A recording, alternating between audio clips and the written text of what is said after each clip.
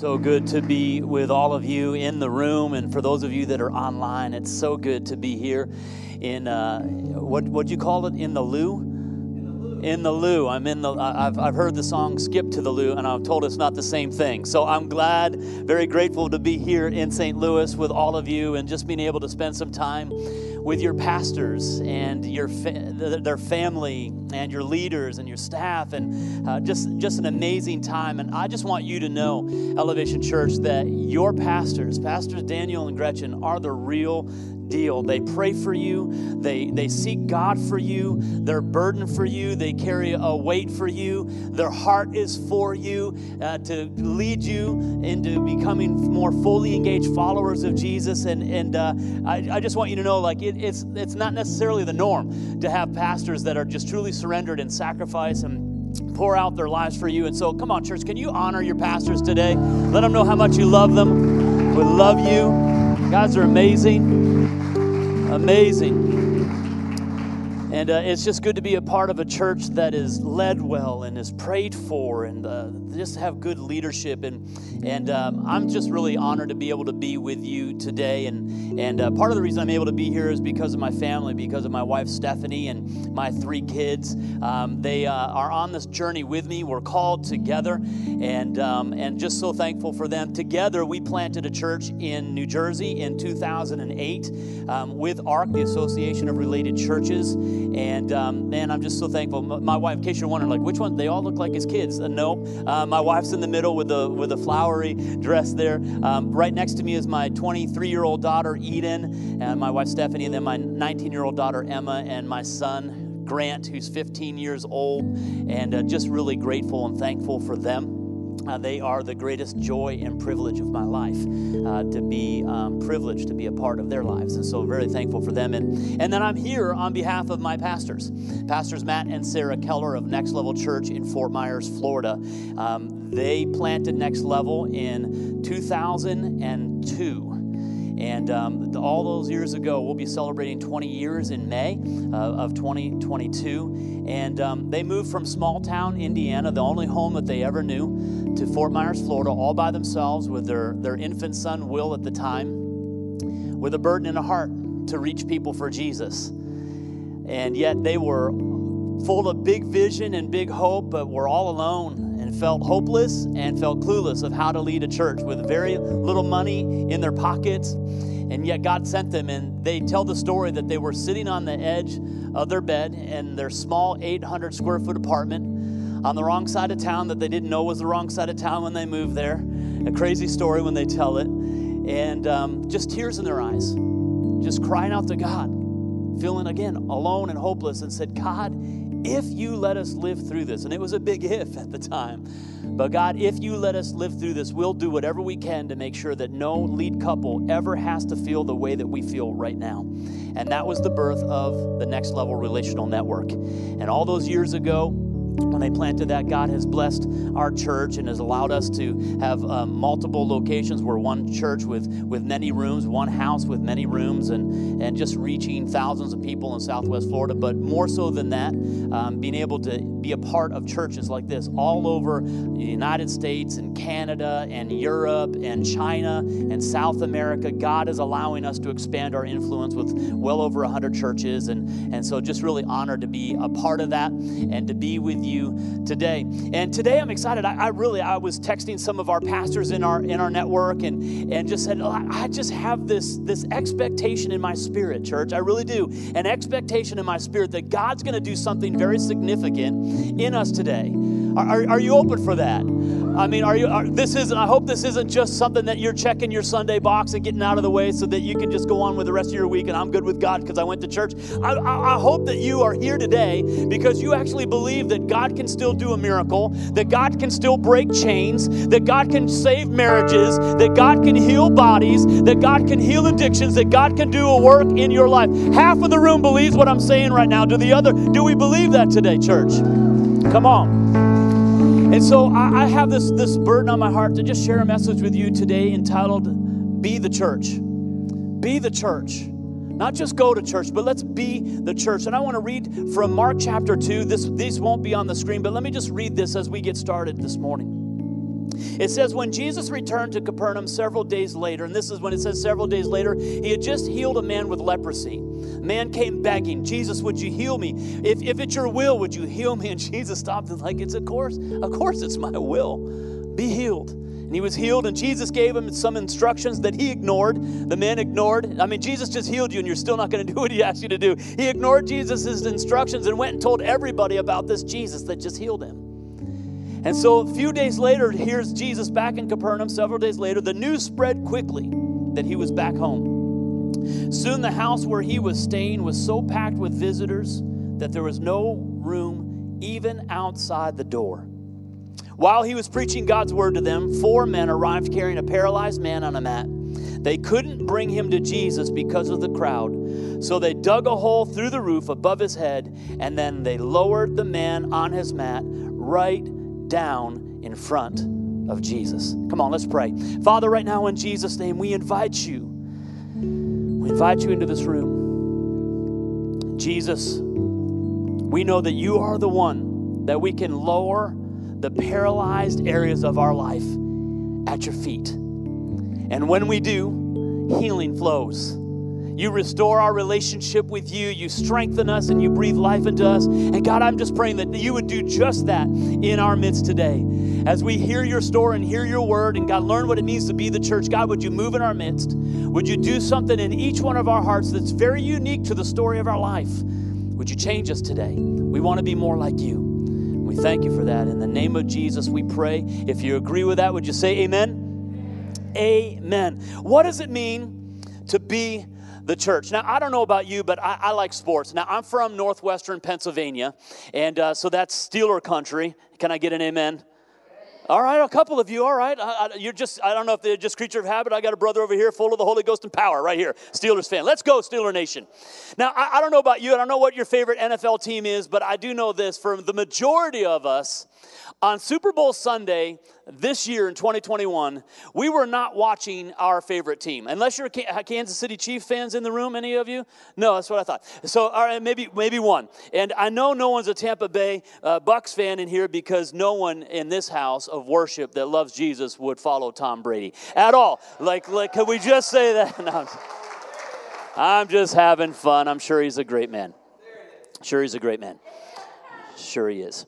But I'm a Steelers fan, and so I'm watching the Super Bowl, and my team's not in the Super Bowl, but I'm sitting at my home in front of my television, eating my nachos and wings, wearing my number 7 Ben Roethlisberger jersey. My team's not even in the Super Bowl, and I bet if you were at a Super Bowl party, you were wearing your team's jersey as well, even if your team wasn't playing in the game. Why is it? It's because we love being a part of something that's bigger than ourselves. We love being a part of something that's moving forward, that's winning, that's a championship, that's just like your life's a part of.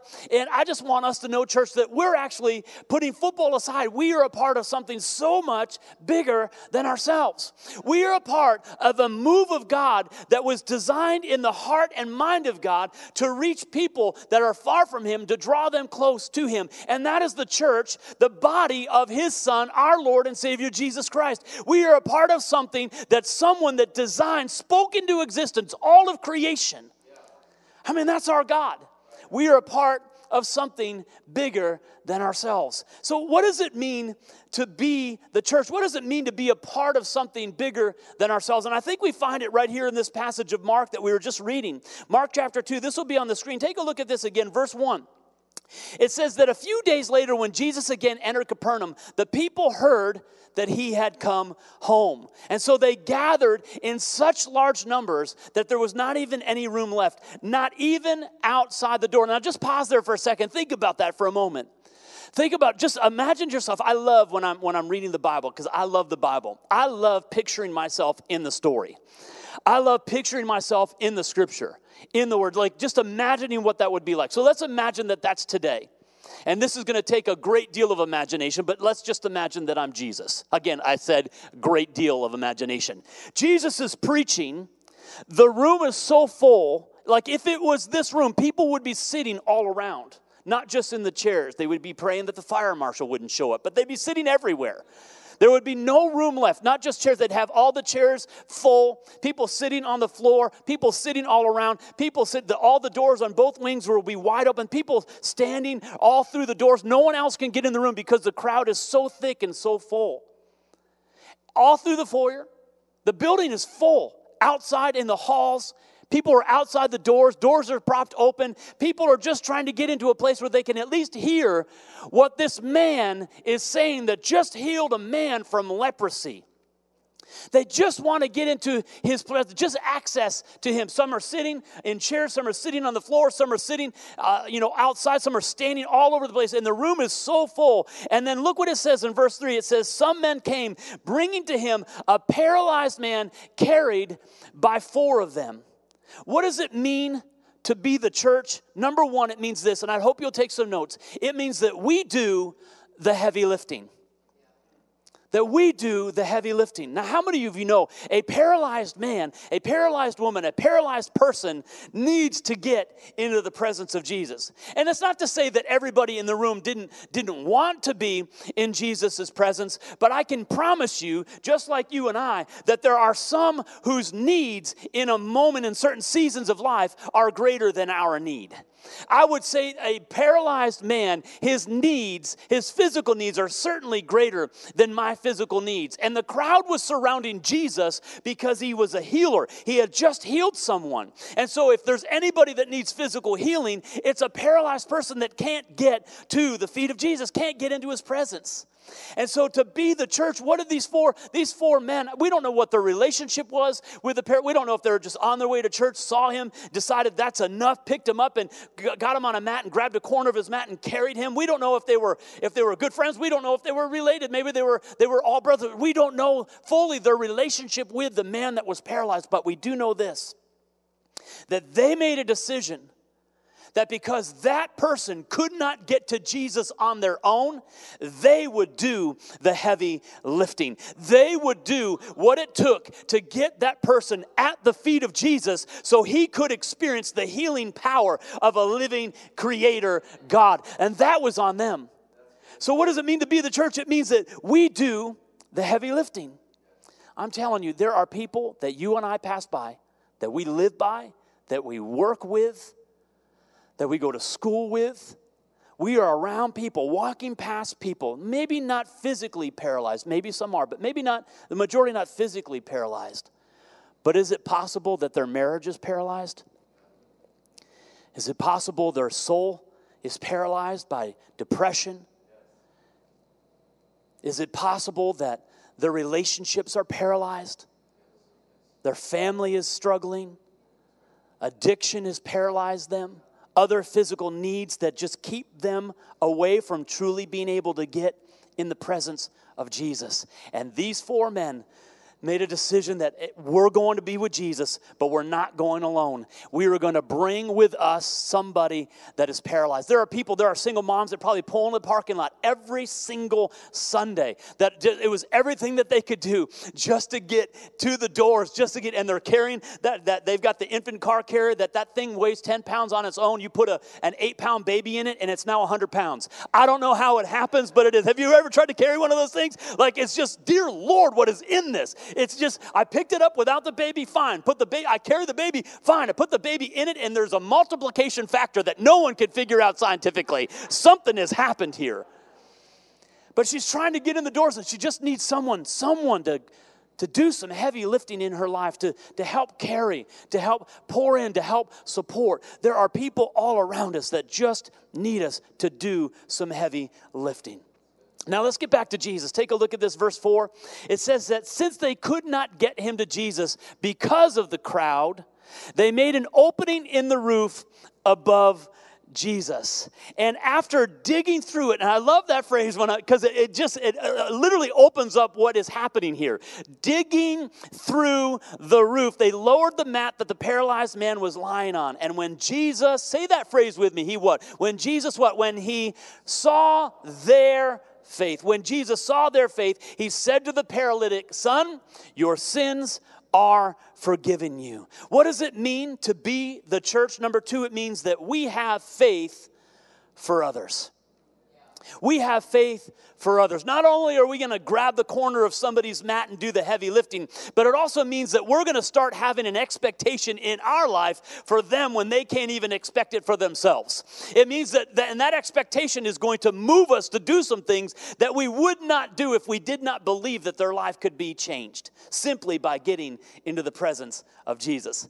Now again, picture ourselves back in this story. Jesus is speaking, a room similar like this, people everywhere, crowded everywhere. He can barely walk. He can barely move around because everybody's sitting, everybody's standing, everybody's crowded the room. These men cannot get the paralyzed person, the one that truly needs to be in the presence of Jesus. They can't get him there.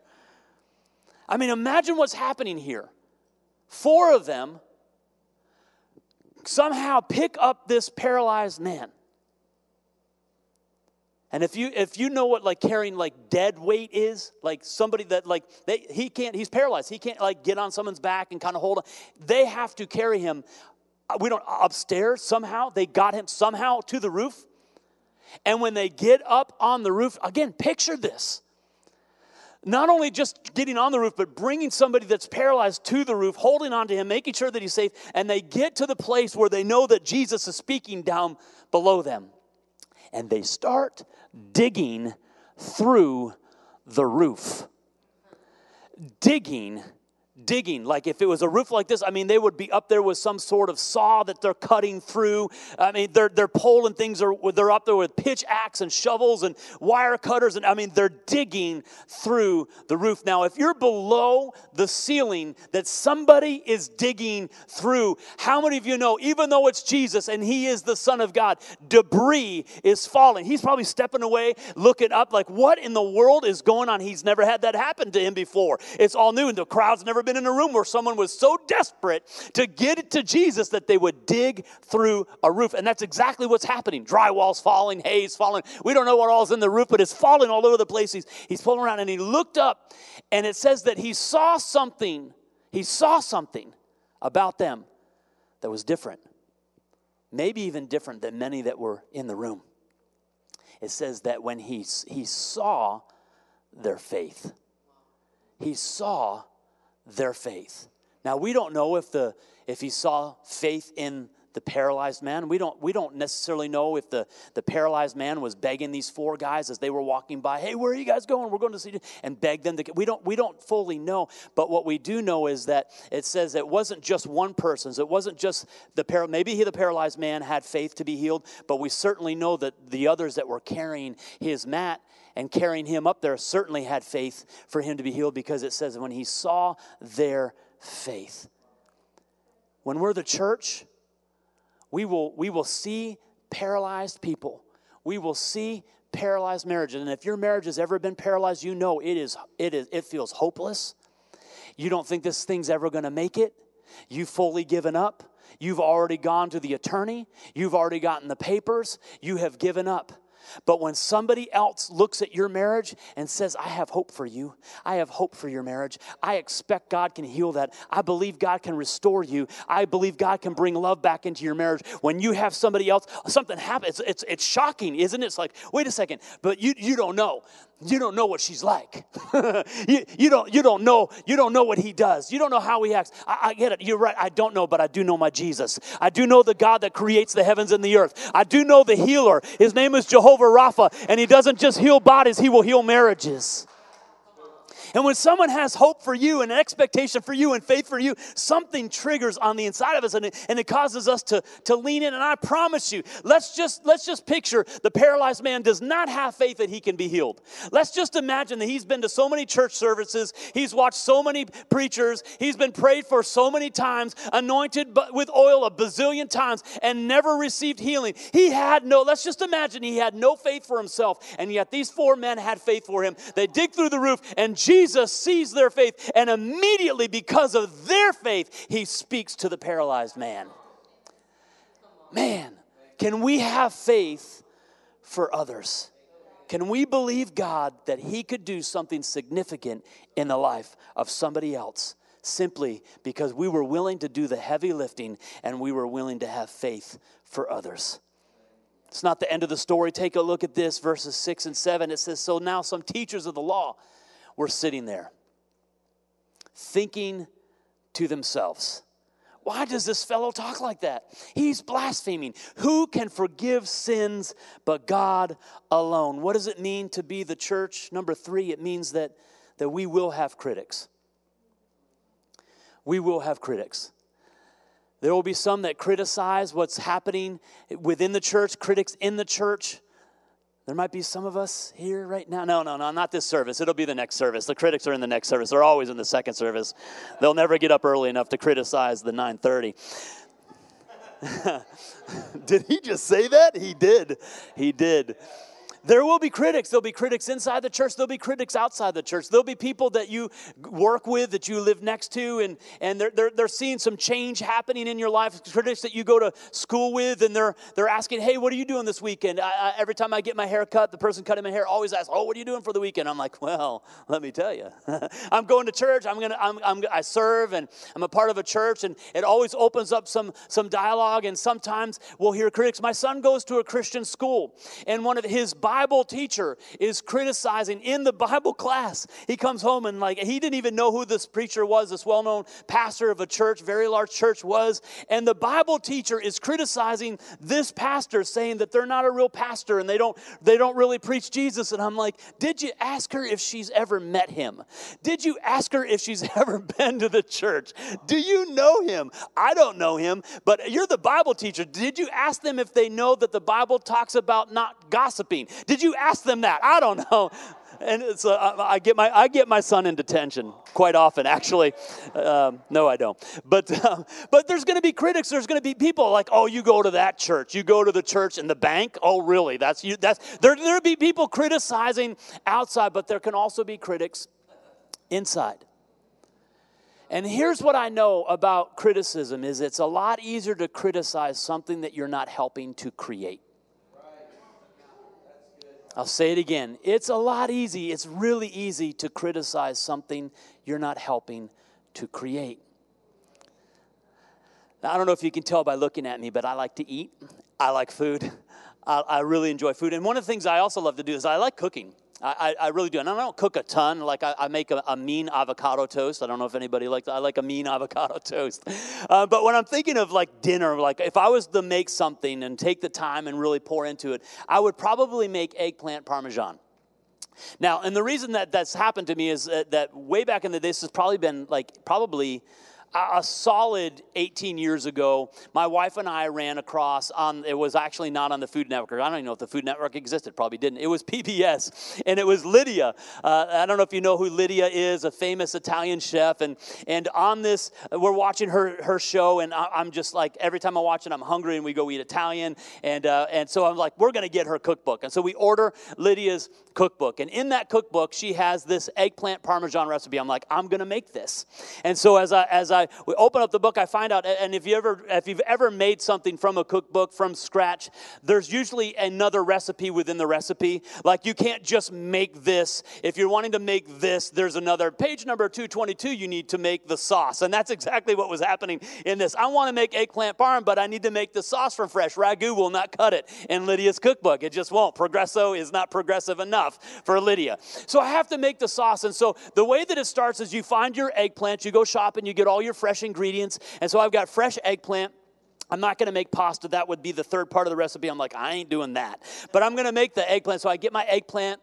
I've got to get Parmigiano-Reggiano cheese, specifically grated. I've got to get fresh mozzarella. It can't be the grated mozzarella in a bag. You got to get fresh mozzarella. You got to get fresh basil, a basil plant that you're pulling the leaves off, and all of that, and all your fresh vegetables to make the sauce, because you're going to put your carrots and your onions and your celery in the bottom of the pot, and you're starting to cook that. But before you get to that, you got to take your fresh eggplant and you got to shave it, and you got to cut it in this specific inches, and you got to put some kosher salt on it and let it sit for over an hour. And while that's sitting, you're starting to make your sauce from scratch, and the aroma is just amazing that's happening as this is all going down. The hour's up, so you rinse your eggplant, you rinse the salt off, and you go through the whole egg wash and flour and breadcrumbs and that whole deal. You pat the flour on the eggplant, then you put it in the egg wash, and then you put in the breadcrumbs, and then you fry your eggplant, and you get this perfectly crispy fried, yes, Lord Jesus, I heard an amen on the side over here. You get this fresh, crispy eggplant, and then now that your eggplant's done and your sauce is done, you pull out that like a lasagna pan, the Pyrex pan, that 9 by 13 inch glass pan, and you put it on the thing, and you ladle a little bit of this fresh sauce that you just made. It's still hot. You grate some of the Parmigiano Reggiano cheese over it, and you lay some fresh basil on top of that, and then you gently, everybody say gently. Come on, Jesus. You gently lay your eggplant on top of that, and then you ladle a little bit of sauce on top of the eggplant, a little more Parmigiano Reggiano cheese, some more fresh basil, and then some of that fresh mozzarella. You just kind of break it up, and you kind of pull it across that, and then you do another layer of the eggplant and the sauce and the Parmigiano Reggiano and the basil and the fresh mozzarella, and then one more layer of all of that, and then you cover it back up with the fresh mozzarella, and then you just a little more sauce on top, and then you cover it with foil, and you stick that bad boy in the oven, and you let it bake. You put a little fresh bread in there as well and get that toasted. And when it's done, you open that up, and we'll sit our table, we'll get our family around, the pasta's cooked, and everything's ready. We're sitting there, and we're enjoying it. I've made this multiple times, as you can tell. Every time there's something in like, oh, what'd you guys think? Oh, hey, Dad, next time we do it, do this. And we'll tweak it that way. Great idea. And how about, and then I'll have some thoughts. I'm like, oh, I wish the sauce needed just a little bit more seasoning. And we're always able to critique it, and we want to make it better. We were part of creating it. There's not criticizing of it, there's critiquing. Now, there's a big difference from that experience, us wanting to make our eggplant Parmesan better, to going to a restaurant. And you walk in, and they're not happy that you're there for whatever reason. I know they're open, and they're paying people to be happy that you're there, but they're not. You walk in, and it's like, oh, more people. Yeah, more people. And you sit down, it's an Italian restaurant, and service is slow, and they already got your drink order wrong, and they haven't brought the bread out. Or, sorry, it's still bacon, and you're slow on the bread. And it's like, did you get the bread out? You know we want bread, people. You know we want bread. You're right? Bring some bread. And they finally get the bread out, and then or if it's an Italian restaurant, I'm going to order eggplant Parmesan, because I want to learn, I want to get better, and it'll come out, and it's just not that great. And I mean, I will get critical. I can easily criticize something that I have not helped to create. And I'm just telling you, church, if we can make a shift, what does it mean to be the church? It means that sometimes we're going to have to deal with that critical heart, that critical mind, that critical spirit at times that tries to come upon us, that tries to tear apart something that we're not helping to create. And one of the easiest ways to be the church and overcome criticism is start creating it. Start creating an environment. Start being a part of what people experience when they walk in. Start being a part of investing in to what God is doing in His church. It's time that we step out and do a little less sitting and a little more carrying, a little less holding up space and clogging halls for people to get to Jesus, and making space for getting to Jesus. It's time that we do a little less criticism. Let's get back to the story here, verse 8. Take a look at this. It says immediately, Jesus knows what these religious leaders are thinking in their hearts, what they're saying to themselves. And it says immediately he knew in his spirit that this was what they were thinking in their hearts. And he said to them, why are you thinking these things? Which is easier to say? I love this question. Which is easier to say? Is it easy to say, get up and walk, or your sins be forgiven you? Which is easier to say to this paralyzed man? What's easier? A healing in your body, or your spirit, your sins be forgiven? What's easier? Your sins be forgiven you, or to say, get up, take up your mat, and walk? What is easier? Number 4, what does it mean to be the church? It means that we always remember that the point is life change. The point is life change, whether it's forgiving sins, or whether it's healing bodies, or whether it's restoring marriages, or whether it's a service in here, or whether it's an outreach event, or whether it's a freedom experience, or whether it's a Bible study, or whether it's a prayer meeting, or whether it's our kids in the kids area, babies in the nursery, preschoolers in their class, elementary, whatever it is, the whole point of what we're doing is life change. What does it mean to be the church? It means that we remember that the whole point is life change. You see, the religious leaders, the Pharisees, thought the whole point of what they were experiencing was to listen and to argue and to give feedback and to criticize. They thought the whole point of what was happening in that room was to actually debate the one that was leading the movement in the room. They missed the point. They thought when they thought the whole point was to criticize the four men that tore open the roof and ruined their church building, that they just invested all of this time and energy. It took a lot to get this space right. Are we really going to let these four guys rip open the roof just to get one person to Jesus? Is that really what we're going to do? Is it really what we're going to do to allow our youth to come in here and have their own service? And I mean, they mess up the chairs and they get crumbs on the ground. And I mean, is this really what we're going to do? I love this passage of scripture, Proverbs chapter 14:4. It says, without oxen, a stable stays clean. But you need a strong ox. Everyone say strong ox. Turn to the person next to you, unless it's your wife, and say, strong ox. But you need a strong ox for a large harvest, which means when that ox, a strong ox, is in the stall, it's going to get messy. But we need that if we're going to reap a harvest. Sometimes it's going to get messy because people are messy. Turn to the other person that you didn't want to talk to just a moment ago and say, you're messy. You're messy. Again, if it's your wife, don't say it. Oh, wait, too late. Sorry. The point is life change. Come on, everybody. Whatever it takes. Whatever it takes to see somebody's life change for eternity. Whatever it takes. Whatever it takes. I know we design certain spaces and we design certain services and we design certain outreaches and certain ministries for certain things. But is it possible that sometimes a real legitimate need will cause us to call a timeout on what we're doing so someone can actually encounter Jesus and their life be changed? Because the whole point for what we're doing isn't that we start at 9:30 and end at 10:45. The whole point of what we're doing isn't that we get our 4 songs in and our special announcements in and we're able to do offering. Don't forget offering, and then outreach, and we make sure online and everything it's all done and we get to tie a little nice, wrap it up perfect in this little wrapping paper and tie a little bow on it, and poof, oh, we had church. Wasn't it so good? Everything went great. Hey, if nobody's life was changed, it wasn't great. Can I say that again? If somebody's life was not changed for eternity, what we're experiencing right now wasn't great. If your life isn't changed to move you forward into a greater experience with God and to reach more people from Jesus, then listen, then we didn't have church. Then we didn't have church. Oh, they sang my favorite song. The King of my heart. It's my favorite. Oh, no. It's my favorite song. They sang my song. We had church today. Hey. If you didn't let him become the king of your heart, not just saying you prayed a prayer at one point to say yes to Jesus, but I'm talking about, hey, he wants to be the king of your heart on that attitude that you had on the way driving over here. Are you going to let him be the king of that? He wants to be the king of your finances. Are you going to let him be the king of that? He wants to be the king of your attitude that says you're going to probably have to ask her for forgiveness for what you said to her. You're probably going to have to ask him for forgiveness for the way that you treated him. Parents, you're probably going to have to ask your kids to forgive you for the way that you acted and responded instead of the way you reacted instead of responded in an appropriate way. You might have to, will you let him be the king of that? Because when we do, then we've had church. Then, because the real purpose is life change. Take a look at this as we're finishing up here. Verse 10. I love how he says this. He says, but that you may know that the Son of Man has authority on earth to forgive sins. He says to the paralytic, I tell you, get up, take your mat, and go home. What does it mean to be the church? Number 5, it means that we go home different than we came. We go home different than we came.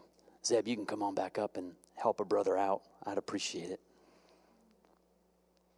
God wants us to come in here.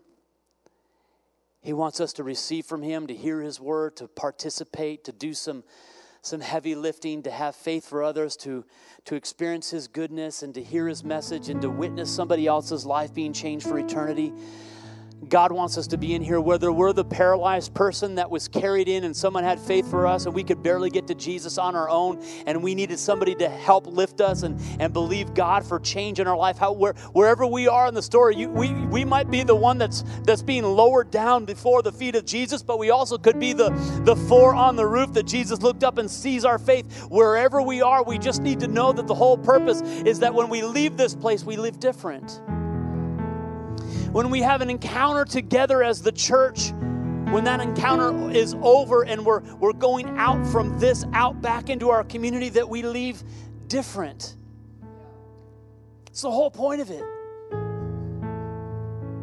So just for a minute, whether those of you that are online right now or those of us in this room, what was it like when you walked in today, when you logged on today? Where were you at? What was the state of your heart? What was the condition of your life before this time?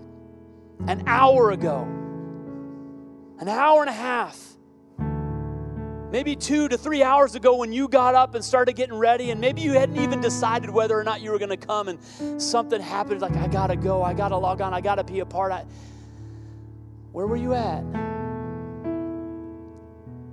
Because the whole reason of all that we're doing right now is that you and I would actually be changed. Need healing today? The healer's here. Do you need hope today? The God of all hope is here. He's here.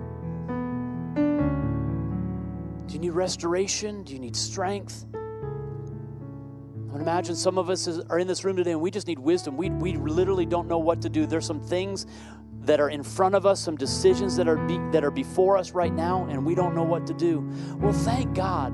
James, the brother of Jesus, said, if any of you lacks wisdom, just ask of the giving God. He gives unto all liberally and ungrudgingly, without reproaching or fault finding, and it shall be given you. Do you need wisdom? The wise one is here today. He's in the room. He's here.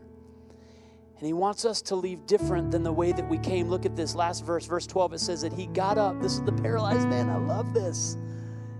He gets up. He takes up his mat and walks out. Look at this last phrase, in full view of them all. This amazed everyone, and they praised God, saying, I've never been to a church like that before. I've never seen anything I've never seen God move like that before. I've never seen anything like this before. I've just never seen it. When's the last time you and I said something like that? I've never had an encounter with God like that before. I've never heard God speak to me like that before. I've never heard God touch my ears, and I've never heard him whisper into my ear that way before. I've never experienced God touch my body that way before. I've never watched him move so mightily in somebody else's life, and I've witnessed it. And I'm just telling you, church, you've seen some things that many others in the church world have never seen before. Never seen before. Never seen before. And I'm just telling you, Elevation Church, God wants to do more of this. God wants to do more, have more people saying, I've never seen anything like that before. And he wants to do it in each one of us on a regular basis. Maybe you've seen some things. I'm just telling you, there's more that God wants you to see that you've never seen before. He got up in full view of them all. The whole purpose is that we would be different. Look at the result. Here's the result. Others around us will see the life change, and they're not drawn to us. They're drawn to Jesus. This is what it means to be the church. Not just Elevation Church, but to be the church, to be men and women and boys and girls whose lives have been changed with an encounter with Jesus. Would you close your eyes just for a moment in this atmosphere, this time, and just would you locate where you are? Where are you right now? Are you the one that's needs someone to lift and grab a corner of your life and bring you to Jesus because there's areas of your life that are paralyzed? What do you need from Jesus right now in this moment?